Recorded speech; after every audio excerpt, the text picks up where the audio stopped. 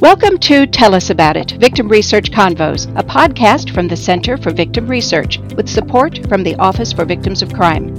On each episode of Tell Us About It, we talk to researchers and practitioners about their work, the tools being built for use in the field, and how we can work together to build an evidence base for victim services. Today we're talking with Gabriela Lopez Herron, the Associate Director of the Research Consortium on Gender-Based Violence at Michigan State University and the Director of the Consortium's Linguistic Justice Division. Welcome, Gabby. Hi, thank you so much for having me. Gabby, can you start by telling us about linguistic justice? What does that term mean in the context of victim-related research? Yes, absolutely. Linguistic justice or language justice really refers to the right that everybody has to communicate in the language that they feel most powerful and most proficient in. And so linguistic justice is really a component of both racial and social justice.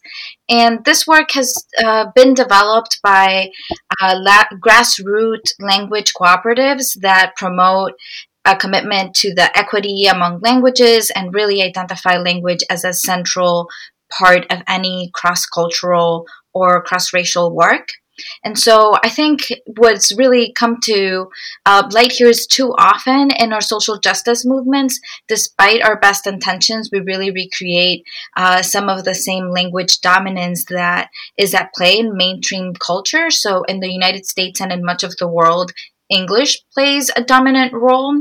And so when we think about that and we think about the context of working with survivors of gender-based violence and just in all spaces, it really is critical that we create an opportunity and a space where survivors are able to express themselves in the language that allows them to best communicate their ideas, their experiences, their questions, their needs, really. And in research specifically, it's important that we integrate this perspective throughout every stage of the process to really make sure that survivors are able to express themselves in the way that they prefer and that we're capturing their stories accurately. What caused you to focus on the application of this concept of linguistic justice as a researcher? I think it's my own personal experience as a researcher, first as a student. My first language and native language is Spanish, and so I was an international student when I came to the U.S., first as an undergrad, but then as a graduate student. And initially, I am trained as a marriage and family therapist or a couple and family therapist. And so I wanted to do work with the Spanish-speaking Latin American community. And I realized that there weren't a lot of services, that I wasn't able to get the supervision that I needed in the language that I was practicing really as a trainee. And then I joined a PhD program and started my training as a researcher. And in that process, I learned the importance of making sure that when we're conducting research, that our participants are able to express themselves in the way that they prefer and that they feel more comfortable in so that we can get accurate information and can accurately represent their stories in our data. So when you're thinking about linguistic justice and inclusion, how would you think about incorporating inclusion at each stage of the research process? Yeah, so we can start from the onset. So said that I'm a researcher wanting to do an evaluation that will involve survivors of gender-based violence. So first we need to consider if this will involve survivors that might not identify English as their preferred and most proficient language. And so if that's the case, then we need to consider budgetary needs to really ensure that we're creating a linguistic inclusive space. So really the key is to plan ahead. So for example, as researchers, we must consider the population that we're hoping to work with, how many survivors we estimate that might identify a language other than English as their preferred language, what languages that might be, And then it's important to consider whether we have the multicultural and multilingual individuals as part of our research team. What's their expertise and their commitment to the project? Does the budget that we have support the hiring of translators, interpreters, multilingual and multicultural data collectors, and multilingual and multicultural staff that can support the cultural and contextual interpretation of the data that were collected to make sure that we're accurately representing that and that we're accurately capturing the stories and the voices of the participants that we're working with. Let's go back and look at some pieces of what you just talked about. Let's think about translating instruments. What are things to consider? I mean, there are so many automatic translation programs right now, and people might just want to take the cheap and easy way out. What do they really have to be inclusive? What should researchers consider in translating, let's say, a survey instrument? That is a great question, and probably the question that I get most often, because first we really need to think about what are the materials that need to be translated. Do we need to translate the recruitment materials like flyers and letters we sent out, screening materials, consent forms, the actual survey or instrument, but also the receipts when participant gets their incentive? Once we know what materials we're going to be translating, the ones that I just mentioned are data collection materials. So we need to think about whether we need to translate the data at the back end for analysis after data collection or not, so that gets captured into the budget too. So once that's all done, what are we going to do about it? How are we going to translate these materials? Is it going to be a member of the research team, or are we going to use one of the translation services that you mentioned? This consideration is critical to ensure the validity of the study on a few different levels. For example, there are words in our anti-violence movement that are technical, that we use all the time, that might be difficult to translate or might have multiple interpretations. So, although it's appealing to send it to a translation service, they might not have the expertise in the content area, so it might be a risk when it comes back. So if that's the case, because maybe we need something that's a quick turnaround, then who do we have on our end to review these materials to ensure that they're translated not just accurately, but also with trauma-informed principles in mind and with like the considerations of our field in mind. So translations may be accurate, but that doesn't mean that the materials are culturally and contextually appropriate for the population. For example, we might have an accurate translation, but using very proper language that might not be easily understood for the groups that we're working with, might not be appropriate in our intention. So in general, literal translations are not appropriate, and we need to make sure that we're using thoughtful translation processes. So does that cause complications on the research end if it's not a literal translation? Do you ever have pushback when someone says, but your instruments don't precisely match one another? I think that is always a consideration when we're thinking about, I think there's a difference when we're thinking about scales, like validated scales, and when you're thinking about perhaps an interview question for qualitative interviews. So there's different considerations. So certainly, yes, it makes it a little bit more complicated, and it requires conversations with the principal investigator to consider what that means. Because it might be a literal translation of the questions of a scale, but if the participant is not understanding them, then are we really collecting data that's valid if they don't understand what we mean, even if it's the correct translation for it? So how do we meet participants in our population where they're at? Wow, so that is a much more complex issue than I think a lot of people have considered. Do you have the same kinds of considerations when hiring interpreters? Yes, I think Similarly, when working with interpreters, there's a lot of things to consider. I think the first thing that we talk about with researchers is, if you think that you're going to need an interpreter, then we should ask the participants whether they have an interpreter that they feel comfortable with, that they have worked with in the past. And so if they don't, and they don't have an interpreter that they recommend, and we don't have interpreters that we work with, then it's really important to make sure that interpreters are certified or highly trained. As researchers, it might also be really appealing to use over the phone interpretation services because they're so useful and they're like right there for you. It's convenient. But again, that might be a risk. Typically, with over the phone interpretation, you don't have the opportunity to talk to the interpreter before you need them. And so you don't know whether interpreters might have the experience interpreting for survivors, or maybe they have limited experience in interpreting as part of a research project. And assessing whether an interpreter is trauma informed in their interpretation is really important to make sure that then when they're interpreting, that they are being sensitive and thoughtful regarding how questions are phrased and how they respond to interviewees as they go through the interview.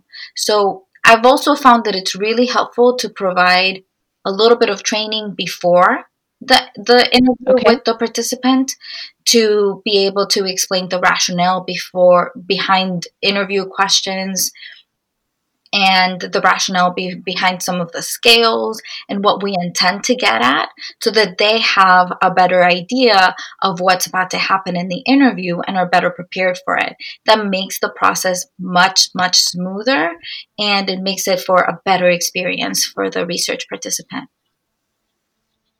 So then, what should you consider when you're selecting interviewers, and and it's qualitative research? What should investigators look for beyond linguistic capability, or perhaps the interviewer is using an interpreter, but what are the considerations with the interviewers? Yeah, hiring and training staff for this kind of work is really important, and especially when we're working with survivors that are from diverse backgrounds, that have diverse linguistic needs. So as a researcher, if I don't speak the target language, I must consider how I will assess the staff's language skills, but not just their language skills, but also their cultural and contextual understanding of the population. So, for example, we really have to consider whether an interviewer, if you're thinking about the linguistic needs of the population, whether an interviewer is a heritage speaker or a native speaker, to make sure that we're really tailoring the training process to their needs. So, for example, heritage speakers might be somebody who grew up speaking a language in their home, but spoke a different language in the community, at school, perhaps with their friends, and may not have received a lot of formal education on the language, versus a native speaker who might have received informal education in their home and in the community and in their peer group, and likely also received some formal education on the language. This distinction is important because heritage and native speakers might have different needs, different training needs. In my experience, heritage speakers often need some support in some of the technical language and finding ways to probe and follow up during interviews. And native speakers sometimes need extra support in processing their personal reactions to some of the stories that they're hearing from survivors. They might hit close to home because they're from the same region, or they're from the same home country. And so these are different training and supervision needs that we should be aware of. Additionally, I want to point out that often training is done in English, because if I am a researcher and that is the language that we're using for the majority of our study and how we're conceptualizing, then we're also training in English. it is really important to train interviewers in the language in which they're going to be collecting the data. So if an interviewer is going to be collecting data in two languages, and for the sake of illustration, if they're going to be collecting data in English and in Spanish, it is important to train them in both languages. This is an opportunity to practice the interview, but also to give them specific feedback and know how they're going about it, not assuming that interviewers can extrapolate their training in English to another language. So there are often cultural and contextual considerations to discuss aside from specific feedback on interviewing style, probing, following up. And so this kind of training ought to be ongoing. So it's important to have a process of data checking and being able to provide feedback to interviewers as they're going through the process of interviewing.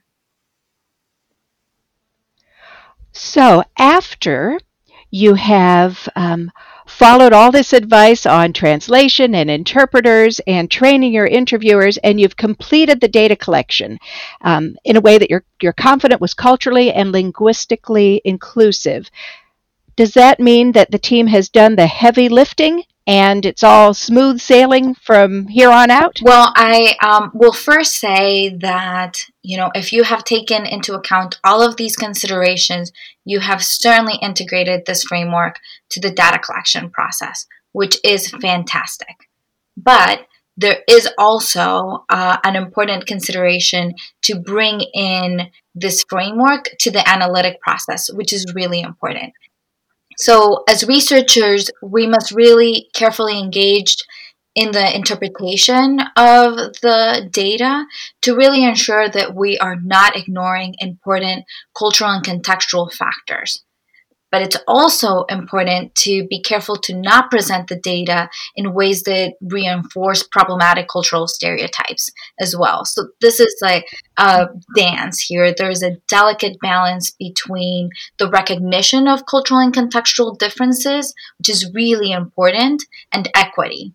So in qualitative research, that certainly adds complexity to the analytic process, but also so much richness that it's really important to not have all the data that's collected in English dominate what the themes are, but really bring in this cultural and contextual understanding into that process, but walking that fine line. So you have done so much to explain this process and how it should work and how it benefits the research and the learning that we can get when working with non-English speaking populations. Are you starting to see any changes or increasing awareness around cultural and linguistic inclusion in research, either on the part of researchers or on the part of the service providers and communities that are the subject of research? Yes, I'd say that I'm really incredibly inspired by the researchers and the service providers and activists and communities that I have had the opportunity to work with. As part of our division on linguistic justice within the university, we're fairly new, and I'm just encouraged by the interest and the desire to learn more about it. We, as part of RCGV at the university, have the privilege to partner with the National Resource Center on Domestic Violence and have together formed a working group of amazing people with a depth of experience and who are incredibly passionate about increasing awareness around language justice. And so we noticed that there is a need for more information about it. So we're trying to strategize as to how to go about that. And in the research community, I'm really encouraged by the interest I see from colleagues in our movement to learn more about how to integrate this framework into their research when they're working with survivors.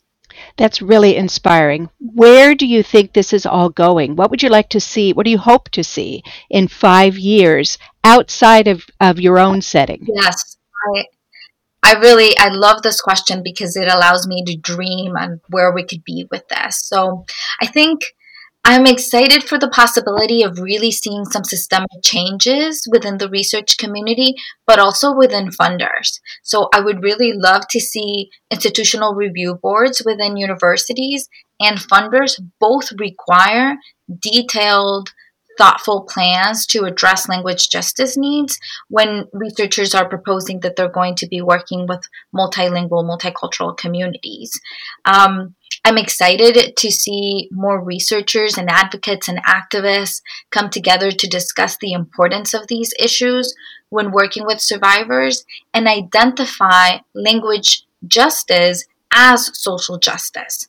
So I'm also really excited for the possibility of seeing more representation of the communities being served in staff and in leadership. I think that would really allow this to continue to take the importance that it deserves.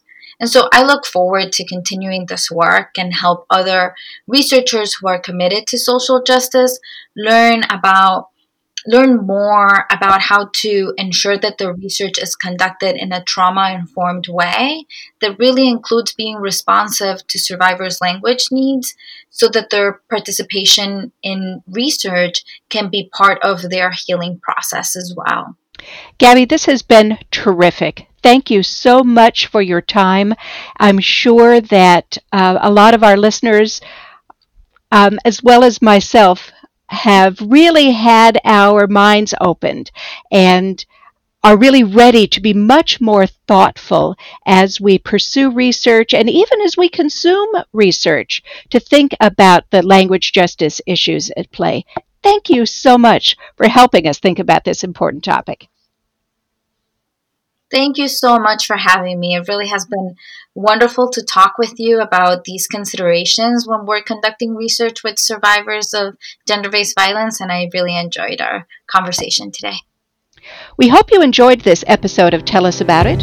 If there are research or practice experts you'd like us to interview, or research tools you'd like us to feature on this podcast, email us at podcasts@victimresearch.org. Tell Us About It is a production of the Center for Victim Research funded by the Office for Victims of Crime's Vision 21 initiative through Cooperative Agreement Number 2016-XVTX-K006. The Office for Victims of Crime is part of the U.S. Department of Justice's Office of Justice Programs. However, the points of view and opinions discussed on this podcast are those of the host and expert contributors and do not necessarily represent the official position or policies of the U.S. Department of Justice.